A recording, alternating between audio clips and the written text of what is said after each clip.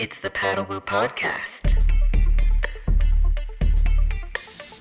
What's up, folks? Thank you for tuning in to the Paddlewoo Podcast. I am your host, Eric Antonsen. Today's episode is actually a progression project podcast. And if you're not familiar, I have started doing a podcast on a broader scale, on learning, on mastery, things that I'm interested in outside of the paddle surfing world, although a lot of it does correlate back to paddle surfing because that's been a passion of mine for so long. So this episode was recorded for the Progression Project. And after I posted it up yesterday, I had a lot of emails asking if I would post it also to Paddlewoo. It is relevant because we do talk a lot about paddle surfing. So I will post it here. But if you have not subscribed yet to the Progression Project podcast, go to progressionproject.com. And from there, you can link to iTunes or Stitcher. Or SoundCloud, where that is hosted, and you can subscribe so that new episodes will hit you. I have a few more incredible episodes already recorded that are coming out soon. A Special Forces vet who talks about stress response. That has a lot to do with surfing as well, also just dealing with heavy situations. And 5-time Olympic gold medal winner and recent inductee into the Swimming Hall of Fame, Aaron Pearsall, has recorded, and that is coming out soon. So if you like the Paddlewoo podcast, you're going to love the Progression Project podcast. Just go over there and subscribe. I will try to keep you updated here, but it's not going to last forever on Paddlewoo. I will continue to do paddle surfing content as well. But check out the Progression Project because you guys are going to love it. All right. The Progression Project!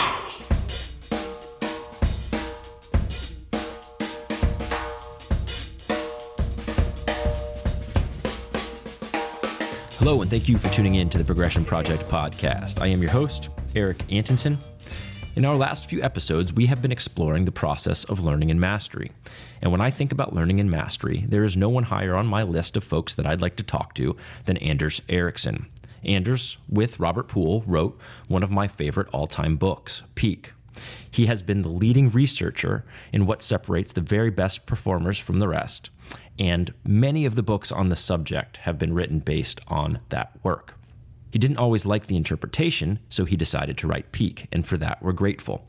In our discussion, we talk about the practical applications of his research, and my line of questions comes mainly from the way that I use his work both in my practice and coaching of paddle surfing. So without delay, let's dive deep with Anders Ericsson. Dr. Ericsson, Anders, thank you very much for being on the Progression Project podcast. How are you today? Doing really well and really excited here about getting a chance to talk to you. As am I. Peak, your work with Robert Poole is one of my favorite books. I've been saying it's my favorite book of the last 3 years, and I've recommended it on our show multiple times to all of my friends. The majority of them have read it. It was the topic of conversation at dinner last night with some dear friends from Charleston, South Carolina. And so I am incredibly excited to get your take on the way that we're using deliberate practice and to hopefully promote the practice of deliberate practice to folks who have not been exposed to it yet. So thank you very much. Well, my pleasure. And this is a topic I love talking about. So this show is called The Progression Project. And the idea is that we are all a work in progress. And there are things that I'm focused on progressing in paddle surfing, podcasting, writing. What are you currently focused and passionate about progressing in? You know, that's a good question. I think what I'm most excited about, and this is, you know, part related here to the release of the book, you know, is getting in contact with people who, you know, really found something interesting. So they would send me an email and basically tell me or ask me questions about issues of, you know, how they can progress. So, and I think, you know, just looking back my entire career, pretty early on, I realized that there was a trade-off between basically for me to acquire skills and for me to acquire skills so I could study other people who are actually reaching very high levels of performance. And I think that's pretty much been sort of my kind of perspective here is, I can learn more by talking to a lot of people who are striving to improve. And hopefully, in some cases, we've been able to really study them experimentally and kind of elicit sort of descriptions of what they're thinking about. So we would have a sense here of what's the difference between a top performer when they're engaging in the same activity as somebody who is, an intermediate or somebody who's even a beginner. What activity do you think that you have taken most deeply in your life? Well, I like to believe that doing research and thinking about the issues here of, and I think my initial, when I started in high school, I was really interested in my own thinking. And I guess I realized pretty early on that when I tried to understand people who I admired, who were able to do things that I couldn't do, that there was a discrepancy in how they were actually perceiving situations. And that led me, to try to understand here, how can we describe the thinking processes of people who are exceptionally good at things? And maybe even most important, how can we kind of find a path that, somebody who is less skilled will be able to refine their performance and eventually get to the point of, the really outstanding performers. All right. So the book Peak, the main focus of the book is on purposeful and deliberate practice. Can we start out our discussion today for folks who are not familiar with those terms by defining both of those terms, the purposeful practice and deliberate practice? Yeah, and I guess I find that it's useful to think about when people talk about practice, amateurs, they go and play soccer with their friends and some people go out jogging. I think what they basically refer to as practice is really sort of doing more of the same. It's not like they decide that they're going to try to improve particular aspects of their performance. And I think that's the reason why, we find consistently that just putting in more hours doing something does not seem to be related to improving your performance. So if you keep jogging at the same pace, for years and years, you're not going to basically suddenly realize that you can actually improve the speed by which you can complete a 5K race or something like that.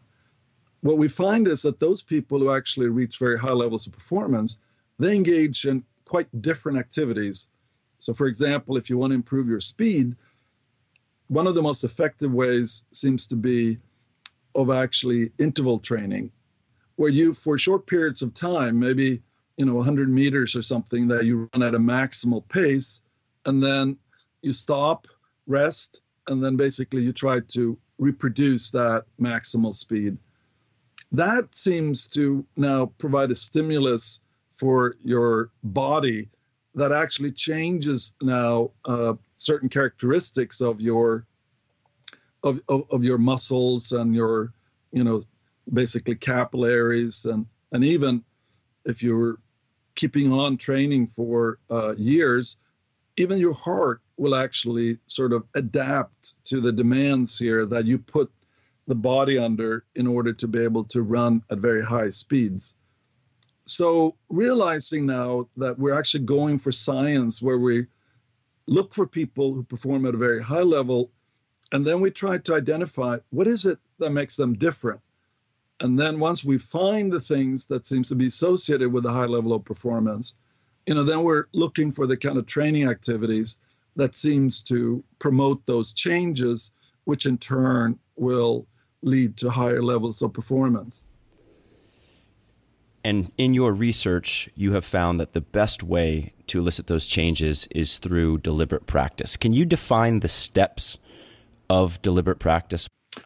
I think that's great. So let me kind of, if somebody identifies something, like trying to increase your speed that you can sustain when you're running a long distance race. So that would be kind of a goal. And then I guess the idea here is that some people can actually do it by themselves. What we find is that if you work with a coach and teacher, who has brought other people to this level that you want to reach, that's when we talk about deliberate practice, because now it's not like you have to discover what you need to do to improve. You can actually, learn from other people's experience, and in some domains like music and some sports, that's been a very long kind of process of accumulating knowledge here about what is effective training and what is the appropriate sequencing of training in order to maximize now the ultimate level of performance that you can achieve.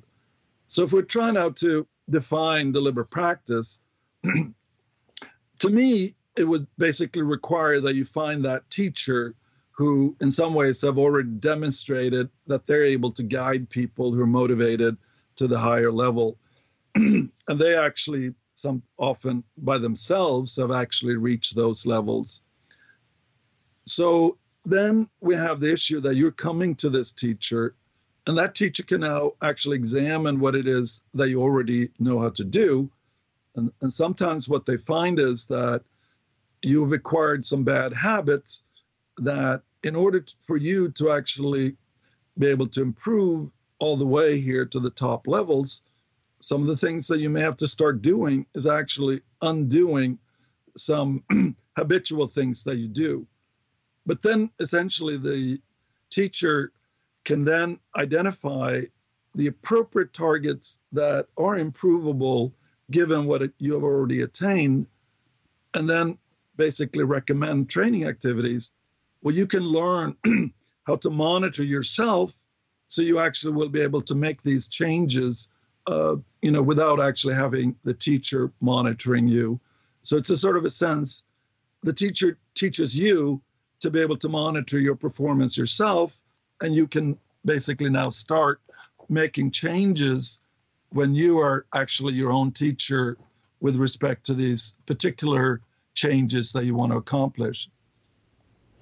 Okay, so very interesting. Something that you touched on at the beginning there is that deliberate practice comes from a teacher. So what I've been embarking on for the last few years is paddle surfing is a very new sport. And I have been bringing down pros, working with the best in the sport to create these best practices and models to be able to then coach. So what I have been doing then is not considered deliberate practice because I guess it's more of a discovery. Is there a name for that discovery phase that would then be used to start deliberate practice?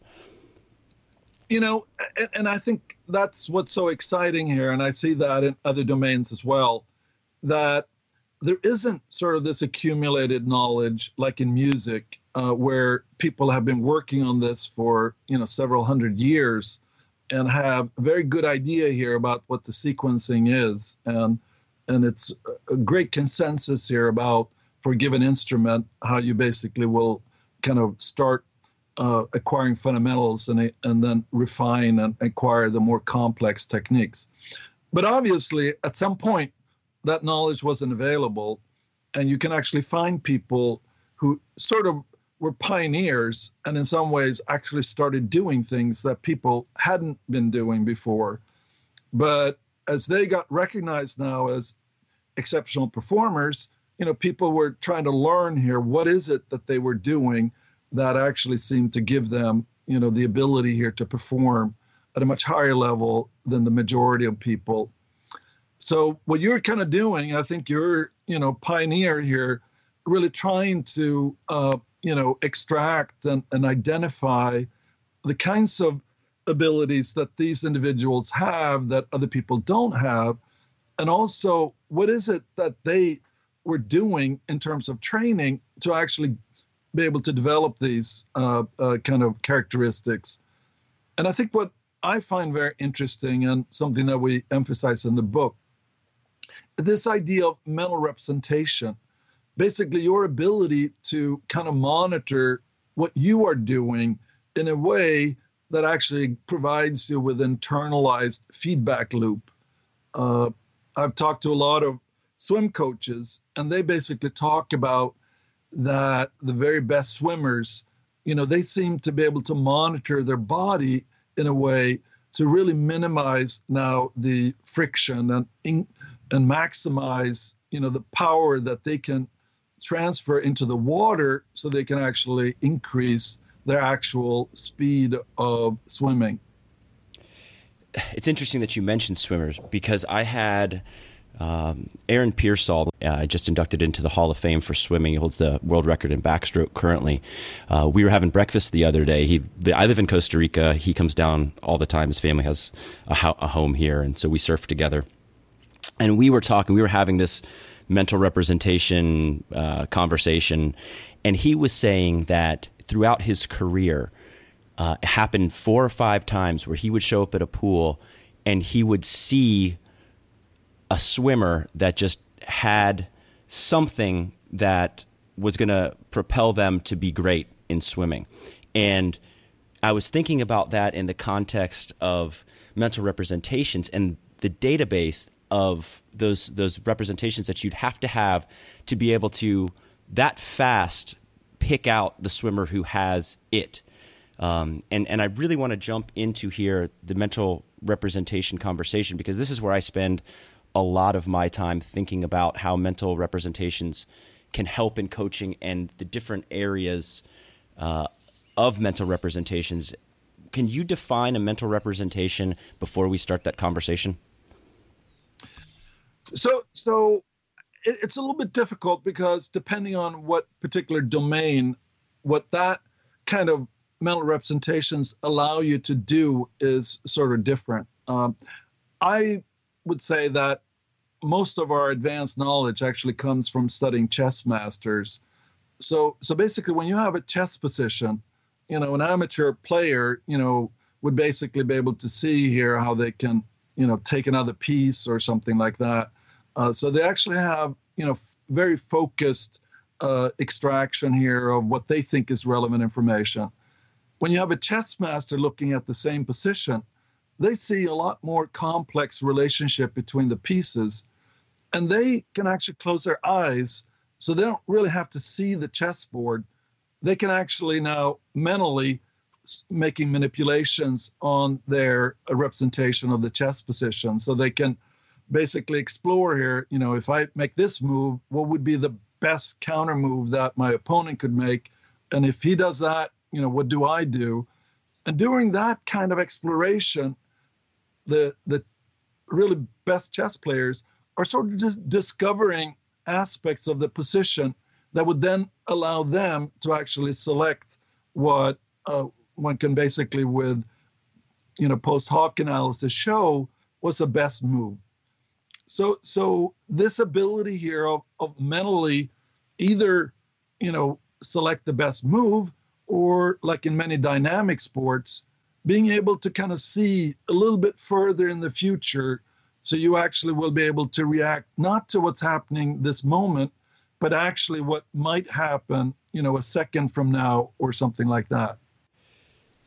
So when I think about mental representations, and please correct me if I'm wrong here, I see there to be 2 different distinct types of representations. And I think what you were talking about there, I would classify that as like a decision representation, where because of past experiences, you have an idea, probably unconsciously as you're reacting within sport, of what is the proper move.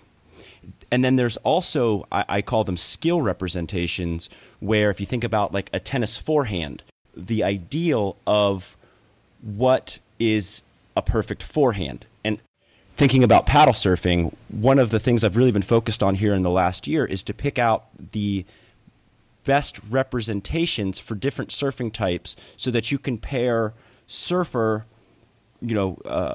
aspiring surfer, to the turn that they should be doing given their body type and given their skill level. So the next rung up. And I use that as a representation to get to that skill and something that they can hold in their mind. But how does that differ from the more dynamic decision representation? Are those the same things? Am I flawed here in the way that I'm looking at representations? I would argue that they're different kind of types of representation. So just to give an example that I like for a musician who is preparing, music piece for, performance maybe in a couple of months, what they tend to do is to actually listen to all sorts of other people's interpretations and then try to form an image of what they want to do here that might be unique. And then once they have an idea what they want to achieve, then they start implementing that. So they kind of have a representation that takes what they're imaging and now tries to actually execute that, say, on the piano. And then there's another representation that basically allows them to listen to the sound that they're producing. And only by having these connected representations will you actually have a feedback loop that would allow them over months to basically get as close to what they were able to image. And I would say that when you're looking at somebody else, you're basically having a kind of a representation a little bit similar to a diver who, makes their dive and then they get feedback about what they're doing. And they would often take a look here at the video so they actually will be able to see, because ultimately, what they're going to be evaluated on is not how they feel about their dive, but basically how the judges perceived it. And I think, in some ways, all these different mental structures that permit somebody to do that kind of evaluation.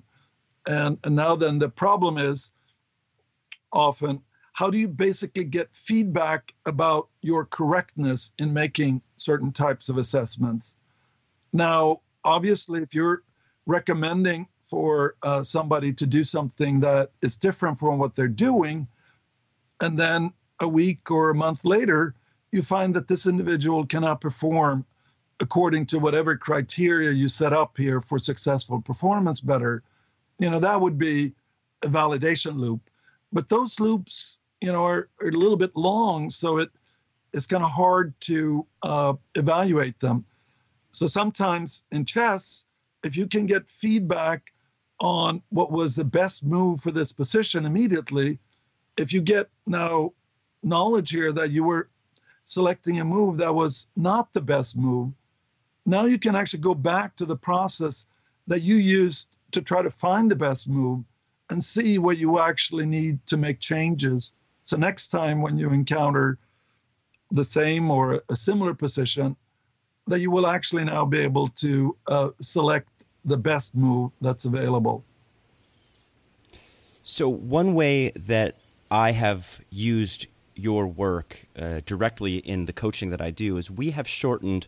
So day one, when I work with a client, or a group, we go to a wave that's very easy to ride. It's very close to shore, and I do what I call micro sessions.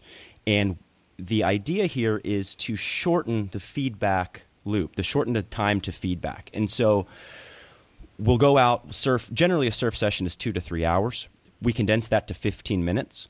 We go out, have video camera on the beach, surf for 15 minutes, immediately come back in and critique core skills and training. And through that process, and this is beautiful, through that process, we have been able to ramp learning time for some of the core basic skills that you need to have from 3 to 4 days, really down to that first session. So it's been a huge correlation between deliberate practice and skills increase. And part of what's happening there, and I never really put it together until I read your work, is that through video, through being able to do something and then see it, you're able to understand feeling and versus what something is actually looking like. And in the surfing world, it's very difficult. Like if you take a surfer who's been surfing his whole life and he's never seen himself on video, and then he sees himself on video, it's a massively humbling moment because everyone believes that they're much better than they are. And I believe that through that process of teaching surfers, and this is my world, I'm sure it works in all disciplines, but teaching athletes to be able to understand feeling and doing is a very direct way to then solidify a mental representation of what's actually happening. Do you think that's what's going on there? I think that's fascinating, and I think it's great. What this reminds me of is sort of, golfers, and I actually was asked to write a chapter on golf. I'm not playing golf myself, but I thought it would be interesting just to kind of read what the very best golfers of the 20th century were saying. And one of the things that I found was that when they were training, they were focusing in on improving their control. So basically doing just the same thing in a simple environment wouldn't be basically the best way. So basically you're actually deciding what you're going to do, which is different now from maybe on your driving range. You do a couple of shots and then you decide to do something else. But basically that idea here, that what seems to be associated with the expert is that ability of actually control, actually being able to modify what you're doing. And I know that some people feel that you really should be striving for automaticity. What I find in the interviews that I've made and in our research is that the experts, they seem to be able to kind of monitor all sorts of things. And especially if something bad happens, they're actually sort of ready to kind of adjust and address that perturbation. And that basically the skill, if you can actually control it in detail, you're also going to be able to react now to any kind of new changing conditions in a way that somebody who is more automated and relying on intuition would not. So I might argue there that, at least in the world that I'm in, the surfing world, that the ability to react is going to be predicated on just experience in the water and timing. Because there are skills that you can teach on the beach. There are skills that you can teach in smaller surf, in benign conditions, that you don't have the same situational database unless you've been through it and been through it for years. It takes years and years to develop that database of mental representations for situations. And I don't know if that's something, at least in a sport as dynamic as surfing, that you are able to get through deliberate practice. I mean, and maybe tennis is the same way. I mean, there's the skills of being able to hit shots correctly, but then there's also the skill set of being able to play a point in a strategic way. Are those the same things? Well, I think they're really in some ways connected, because if you're going to do something, you need to have some meta knowledge about your accuracy in doing it. So when you're making choices about what to do, say in tennis, it's going to depend on, your knowledge about your accuracy. And I think that's one of the things that I found very interesting and helpful in golf, is that instead of actually doing one shot, you have the same person do 10 shots with exactly the same intention. And then you can actually see the variability that's being produced, even when you're actually intending to do exactly the same shot. Okay. And that's where we see big differences between the experts and the novices. The experts, they actually have much less variability in the outcome than the novices when they're actually trying to do exactly the same shot.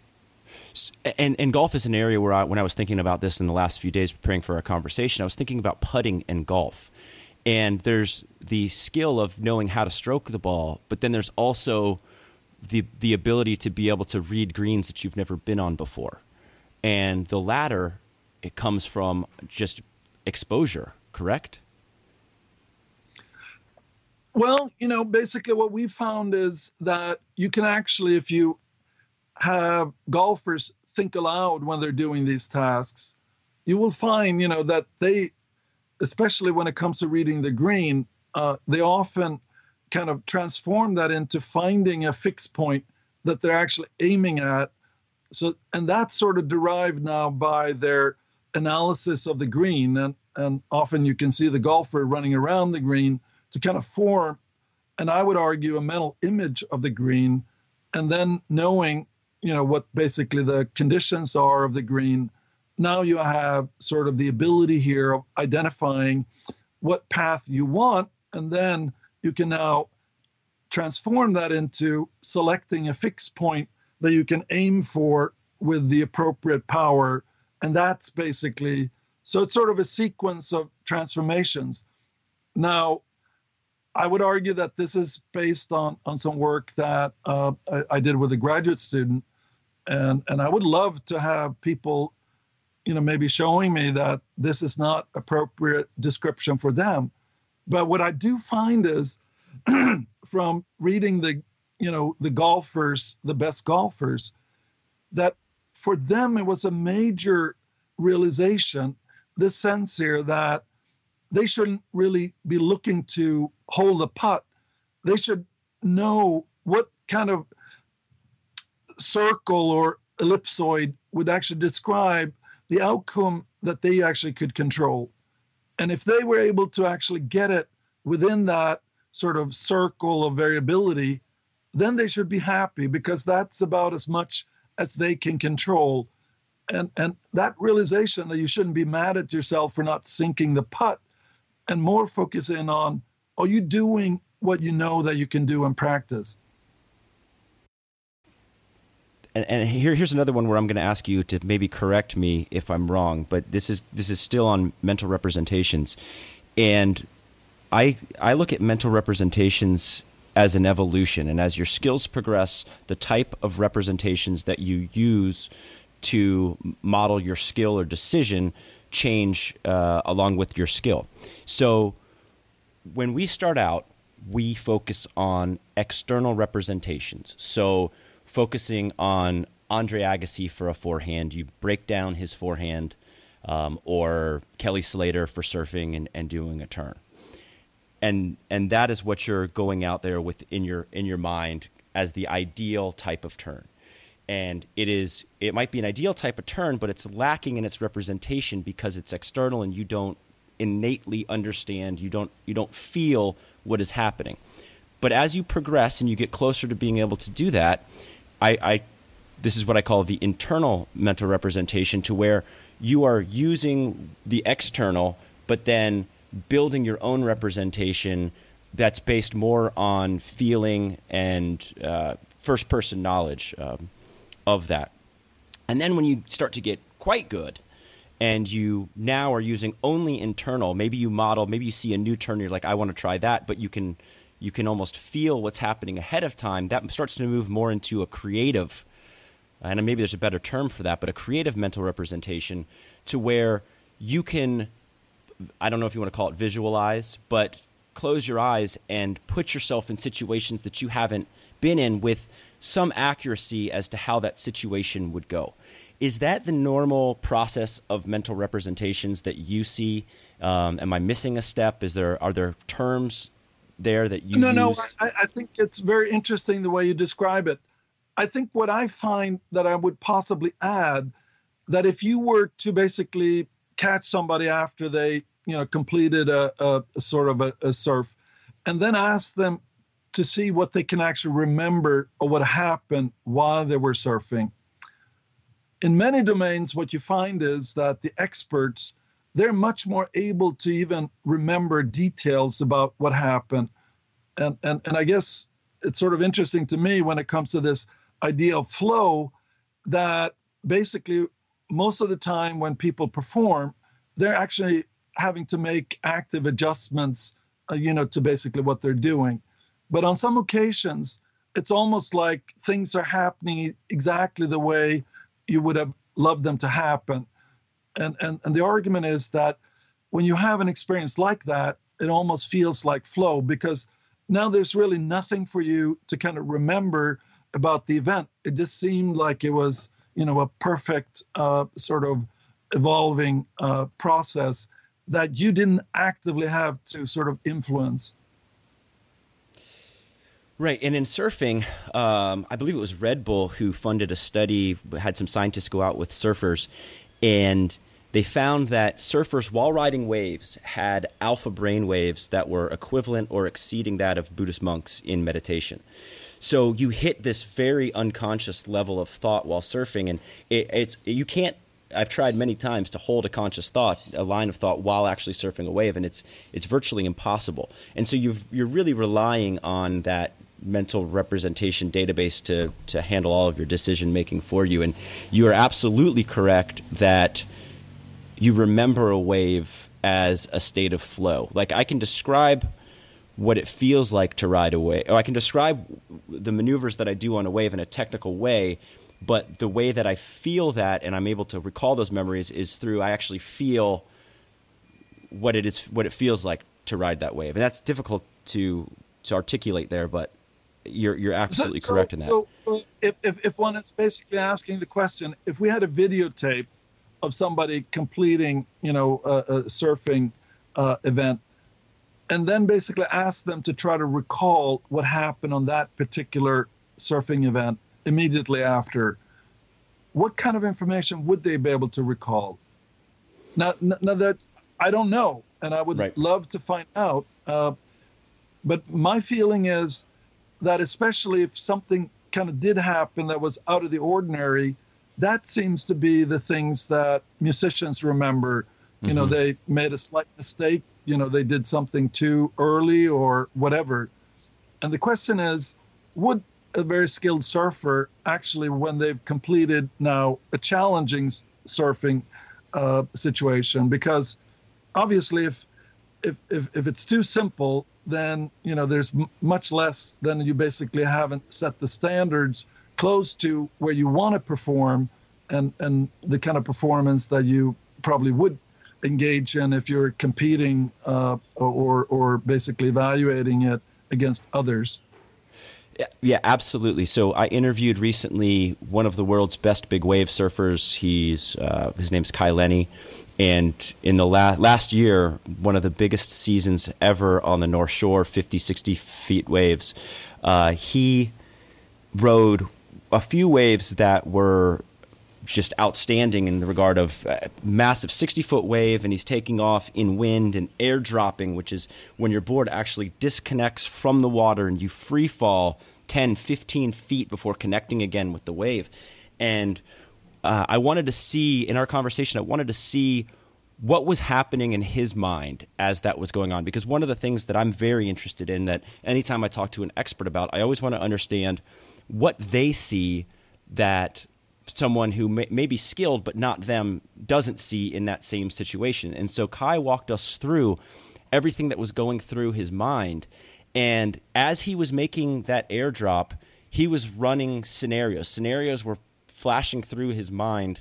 I would say, mental representations. It's all unconscious at this point, but of foot position, where to land, how to set your bottom turn, all in probably 3/4 of a second, 1 second time frame. And so I think that ties directly into your work in that understanding, because you talk to a beginner about surfing and they ride a wave and it's a train wreck. They can't tell you anything about what happened other than they rode a wave. And you've got someone at the top of their game being able to dissect down to the nth degree, do visualizations as you're falling on one of the most intense situations that a human can be in. So yeah, that proves your point there for sure. Well, this is just fascinating for me to have this discussion with you. And one thing that I find, and I would love, if there are surfers who also are very good at drawing, and would they basically be able to sort of, provide a kind of a visual description of the cues? Because that seems to be helpful when you're actually training people to diagnose X-rays and other kind of medical images. And there you can actually see that the expert is actually noticing a lot more things because they can actually draw them. And given that you can actually now present something, an actual X-ray, and then ask them to recall everything that they saw, that's sort of an externalization here of that what they were seeing when they were actually looking at that X-ray is fundamentally more elaborate and includes a lot more relationship and other kinds of things. And I think, that's an interesting question. If that really is the case, maybe there would be more effective ways of helping people, develop these representations, because if you actually have to experience it firsthand, so if you, for example, had a video, from a firsthand point of view, would that actually be helpful to study basically those kinds of videos in a way here of stopping it and now seeing whether you're actually able to make predictions here about the things that you need to be concerned about in order to maintain your control. I think I was able to experience Oculus while we were on this road trip back in the States a few months ago, the virtual reality, and I couldn't believe how realistic it was. And immediately I started thinking about coaching implications and exactly what you were saying there, mounting first-person virtual reality 3D cameras on, say, a quarterback's head or a surfer's head. And then as a student of whatever activity that is, just being able to run situations in a benign way that's not going to get you hurt. Situations that you would never be able to be in at your current level, but just, be able to increase your, I guess, the decision mental representation database through other people's experience, which is very difficult to do right now. I think that's such an important idea that, being able to do it safely. And I guess in medicine, they sort of emphasize the safety of the patients. But, I guess in so many sports like surfing or race car driving or whatever, now you're looking at the safety of the driver and the individual who is actually engaging.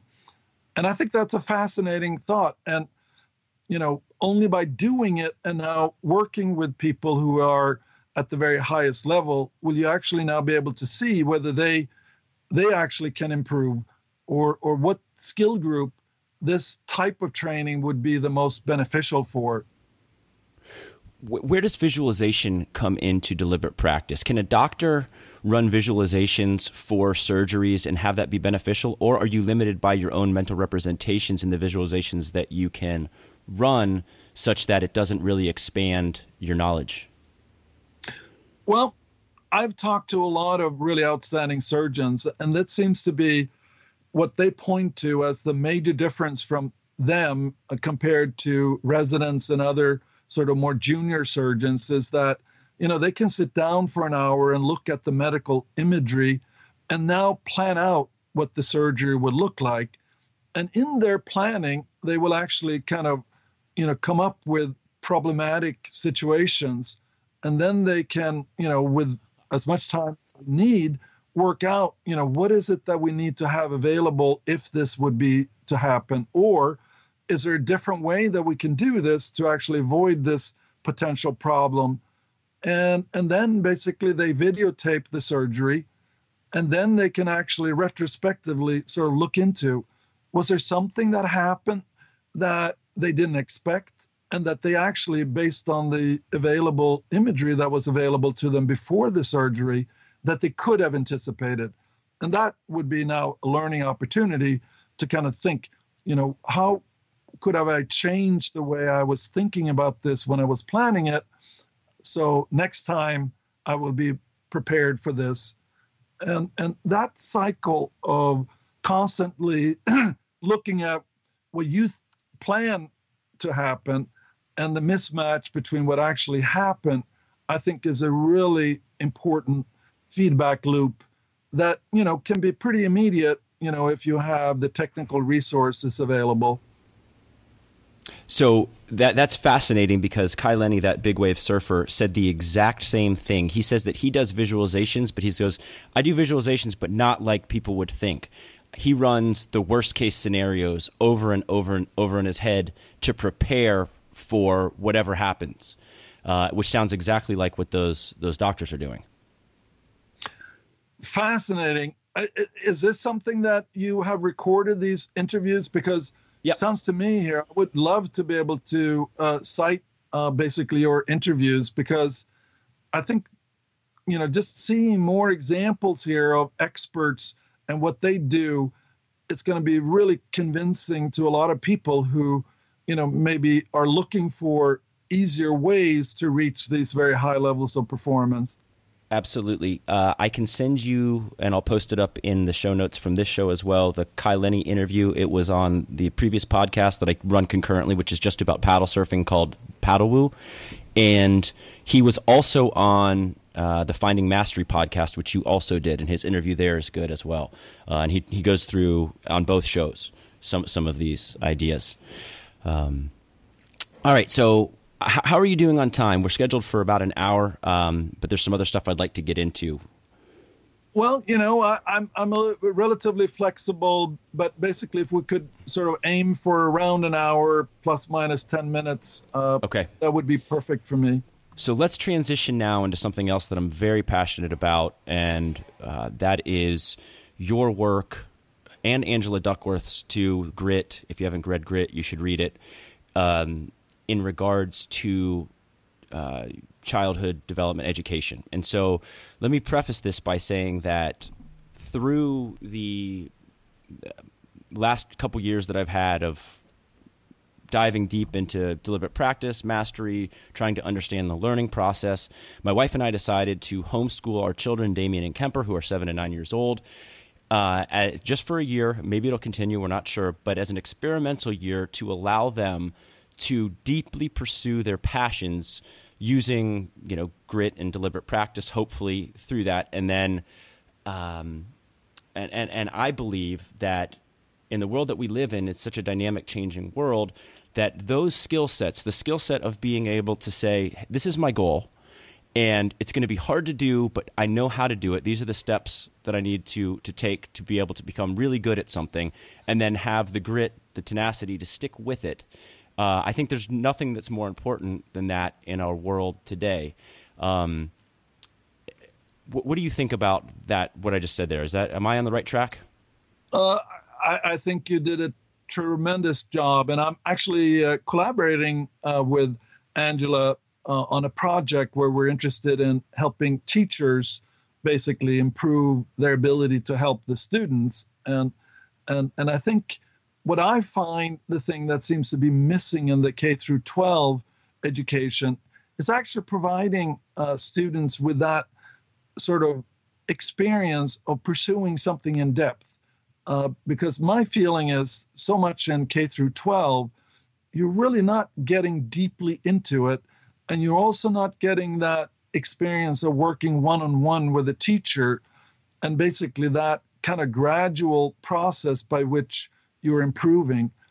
And I believe that that is really going to be a very important experience for somebody who graduates after 12th grade when they're going to pursue a profession, to kind of have an understanding here so they can make at least a choice that they basically want to pursue this. And here is some of the most effective variables that would allow them to keep improving whatever, goal that they set.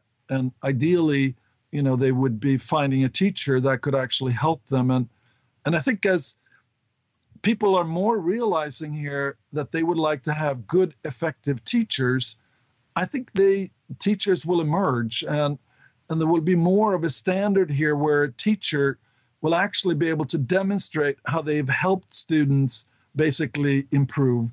Because right now, it's more up to the individual student, especially the adult students, to decide if they want to continue working with a teacher.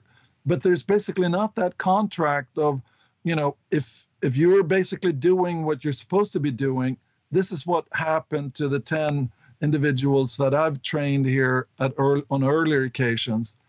And basically that kind of idea here of that you have more control over what you're doing. One thing that I find that's really important is that sometimes parents try to have their children train more than they really are able to do effectively. And I think that's a problem, because I think one really needs to respect sort of that limitation, and that basically being really focused on something, maybe 15 to 20 minutes per day is about the right time where you actually are going to push yourself. If you ask somebody to do that for 2-3 hours when you're starting out, I think it's very likely that you end up with, somebody who is pacing themselves. And instead of really being focused here on really trying to improve as much as possible, and then basically stopping when you actually can't sustain that level of concentration, I think that basically just leads you in an unproductive direction. So I think that might go in directly into our where the conversation is going now, which is about passion. And I have always felt lost when I haven't had something that I'm very passionate about, and then very just fired up, just just connected to life when I am. And I just, Garrett Dutton, G-Love, who's an incredible blues musician, was talking about learning to play guitar. And he started playing guitar when he was 8 years old, and he didn't love it, and he didn't like it, but his mom made him practice every day. And then when he's 13, he got a new guitar, and it sounded better, and it was like, okay, it's not so bad. But when he was 15, he wrote his first song, and his relationship to music changed. And from that point forward, you couldn't pull the guitar out of his hands. And I've just seen this with our children too, to where my son, it's surfing, and I never pushed him into surfing. I would not take him until he asked me, and I wished that he would have started surfing when he was 4 or 5. He didn't like it. We never, it was up to him to decide whether or not it was something that he wanted to do. And then this year he's decided that it's something that he wanted to do. And the beautiful part about that is that all the drive comes from him. And so he wakes me up at 5:30 in the morning. Can we go surfing? He wants to go surfing after school. He watches surf videos in the off time. So the ability to focus on practice and motivation probably plays a large part in that. And I guess the question here is, what happens when that switch flips and someone becomes incredibly passionate about something? What changes for someone like Garrett Dutton, the musician, or my kids, or me? When does that moment happen? Why does it happen? Well, I think this is really extremely exciting and interesting, and I don't know that we have enough basically research on this yet. But what I've found on several occasions when I've basically looked and interviewed especially musicians, it seems that when you get to the point here where you develop representations, where you actually can play music that you enjoy listening to. I think the vast majority of students who play music, they're more like, or if they play the piano, like typists.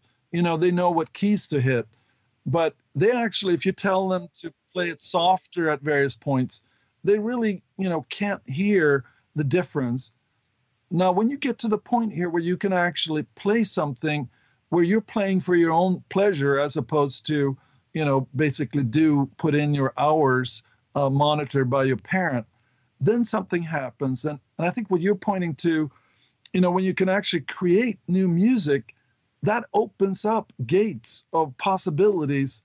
And I think basically looking for those really motivationally, exciting times where you can sit down at the piano and sort of explore to find new things. I found that when it comes to science, that when you reach that point where you have representation, so you can actually do something unique that is yours, that makes a huge difference. And it also, I think, allows you now to basically get recognition for yourself in a way that if you're just sort of able to mechanically reproduce technically difficult music pieces, that's basically nothing for you to really enjoy and actually see now how the training allows you to go beyond anything that you were able to do earlier.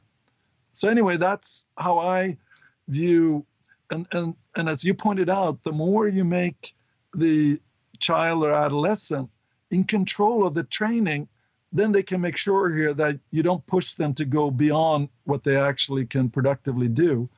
And you also give them chances here of finding activities where they are actually doing it more for the exploration, the fun, and getting in contact now with the musical expression, which I think ends up being the really key for a musician. That ability of producing something that elicits in the audience an emotional reaction. And that obviously means that you need to be able to feel it yourself first. I think you touched there on one of the most important factors that I have seen outside of the fun of improvement is the validation. And I think the pride that comes from having put in the hard work and then seeing your peer group respond to that hard work. Is there any research that goes into explaining what happens there and how that can help? I mean, you touched on it a little bit, but are there any stories there that can showcase that? Well, I guess I know here from talking to parents of prodigies and stuff like that, what is interesting is that they are much more motivated when they have a public performance. And I think a lot of musicians, especially when they're doing really well, so you can actually have the sense here that you're moving a large group of people, that kind of experience and basically thinking back on it, I think that is inherently very enjoyable. And I think you're, basically being able to tell other people that you are a musician, that creates some expectations and a lot of positive things. So once we start looking at, those kind of positives that a very successful mastery of a domain is associated with, then I think it becomes easier to see how this actually can feed and actually make you motivated to try to outdo what you were able to do on one occasion. And that kind of exploration of discovery, I think that's what I see in the people that, I would argue are passionate. Switching gears a little bit here, are there any assumptions that you hold today that you think that could possibly be flawed, or any lines of thought that you have that you question a little bit in your research?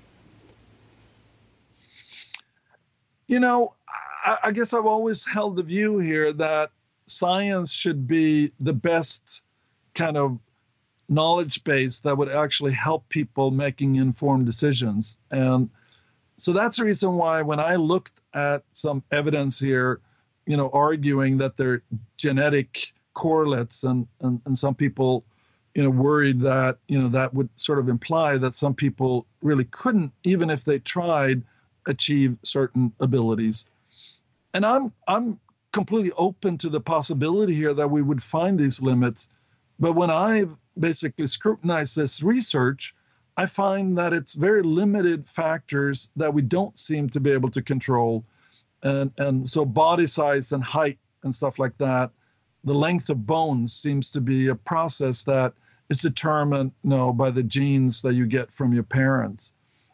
I think when we're looking for things that people can't do, what we're finding is that a lot of the things that adults seems to be having real difficulties doing can be related to developmental windows. So for example, being able to, learn how to have a perfect or absolute pitch seems to be something that any child can learn between ages 3 and 5.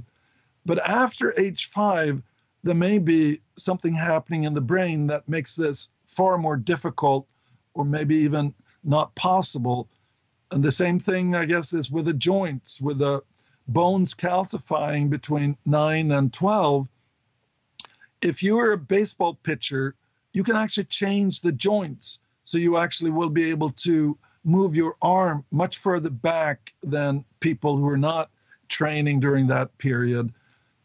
And that is something that's fixed. So if an adult is trying to acquire that ability when they're 18, they end up actually being more likely to have injuries because they're trying out to influence a process that is no longer open to training effects. Does that put a responsibility on parents then to so let me go back a step here. I do believe that what you're saying, you can focus and increase skill level to a very high level in almost anything that you put your mind to. And then also there are these physical limitations, height, if you want to be a center for basketball or gymnast. Is it irresponsible, or should there be a responsibility on parents to help maybe guide their children into areas that they have the highest potential for success in? Because, I know my daughter's going to be quite tall. And based on your work, it would be leading her possibly down a road, if she wanted to be a gymnast, to reinforce and really have her aim high in the world of gymnastics, knowing that at some point her height is going to limit her success and then set her up for some sort of setback there. Have you thought about that aspect of your work at all? Yeah, and I think that's kind of related a little bit to, if you're a parent and, basically if you're going to help a child to actually develop some aspect or some kind of performance in some domain, that's going to be a commitment on you, basically helping out.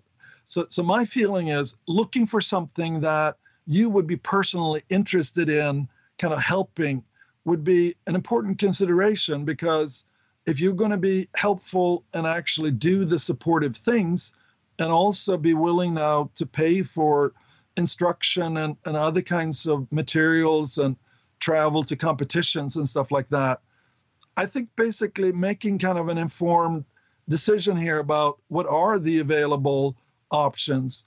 And then I think what I see often is that there are ways in which a parent might provide now with some very enjoyable initial experiences. So it's almost like you can, make it easier to get that initial excitement. And so it's not that idea that I think a lot of parents have, we can't, we should just wait to see here what their genetic gifts are, so we can't really influence it. My feeling is that once you take this view that if you really are interested in giving them that experience of exploring something to a depth, and I think you don't really even have to make the plan here that they're going to be world class, but as you were pointing out previously, having had that experience of what it takes to reach mastery seems to have a really important effect in your adult career. I talked recently to several surgeons who basically told me that their experience in martial arts and other kinds of sports was really fundamental to them once they developed their skill sets in surgery, their awareness of what it is that you need to do and what it is that you can do if you're actually willing to invest in the right kind of training. So that's, I guess, my point of view. And again, here, I'm hoping here that more people will be interested in these issues so we can, I think, just provide the scientific evidence that we currently have about what would be facilitating versus what are the things that basically could be limiting factors if you're really interested in reaching the very highest levels. I've always identified as kind of a libertarian, and so far as you're responsible for your own future. And I think that part of the reason why your work resonates at such a high level with me is that it's very empowering. The ability to say, this is what I want to do, and to even be able to change your chemistry or your brain makeup, to be able to achieve something just through hard work. If you look out, if everyone really adopted this model, it could be interesting to see how, thinking massive picture here, how the world would change a little bit by everybody believing that all they had to do was really work hard and they could achieve almost whatever they wanted. Do you think big picture about your research in that way?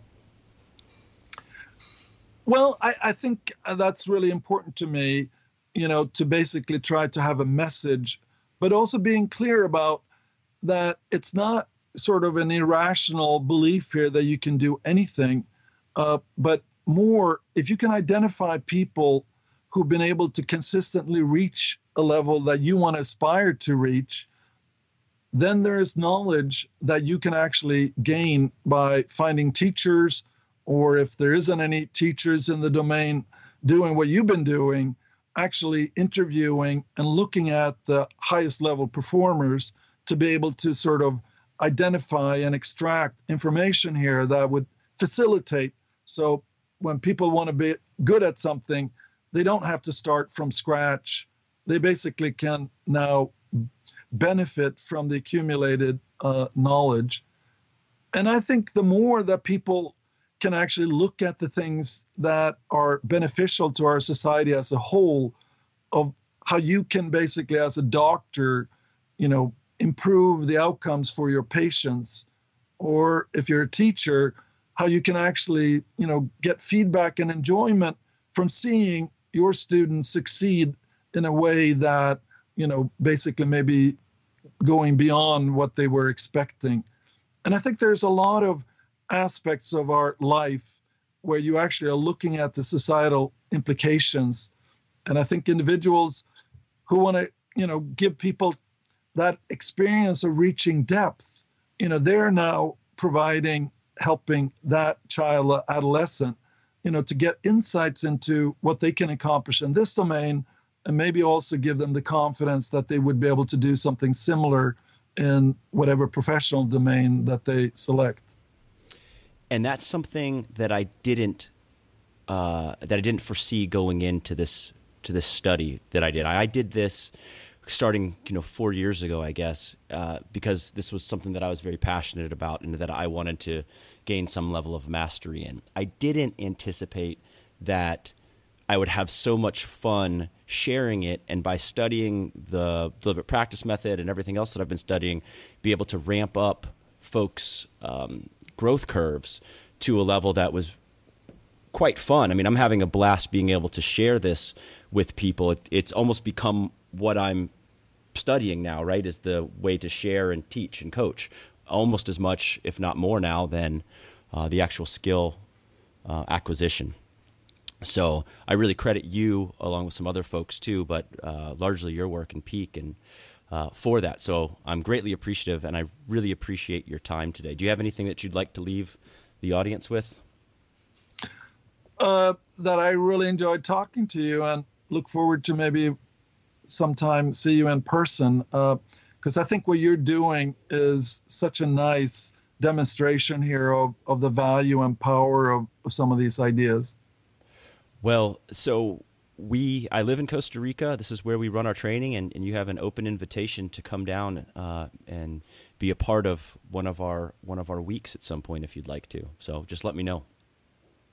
Okay, well, let's stay in touch.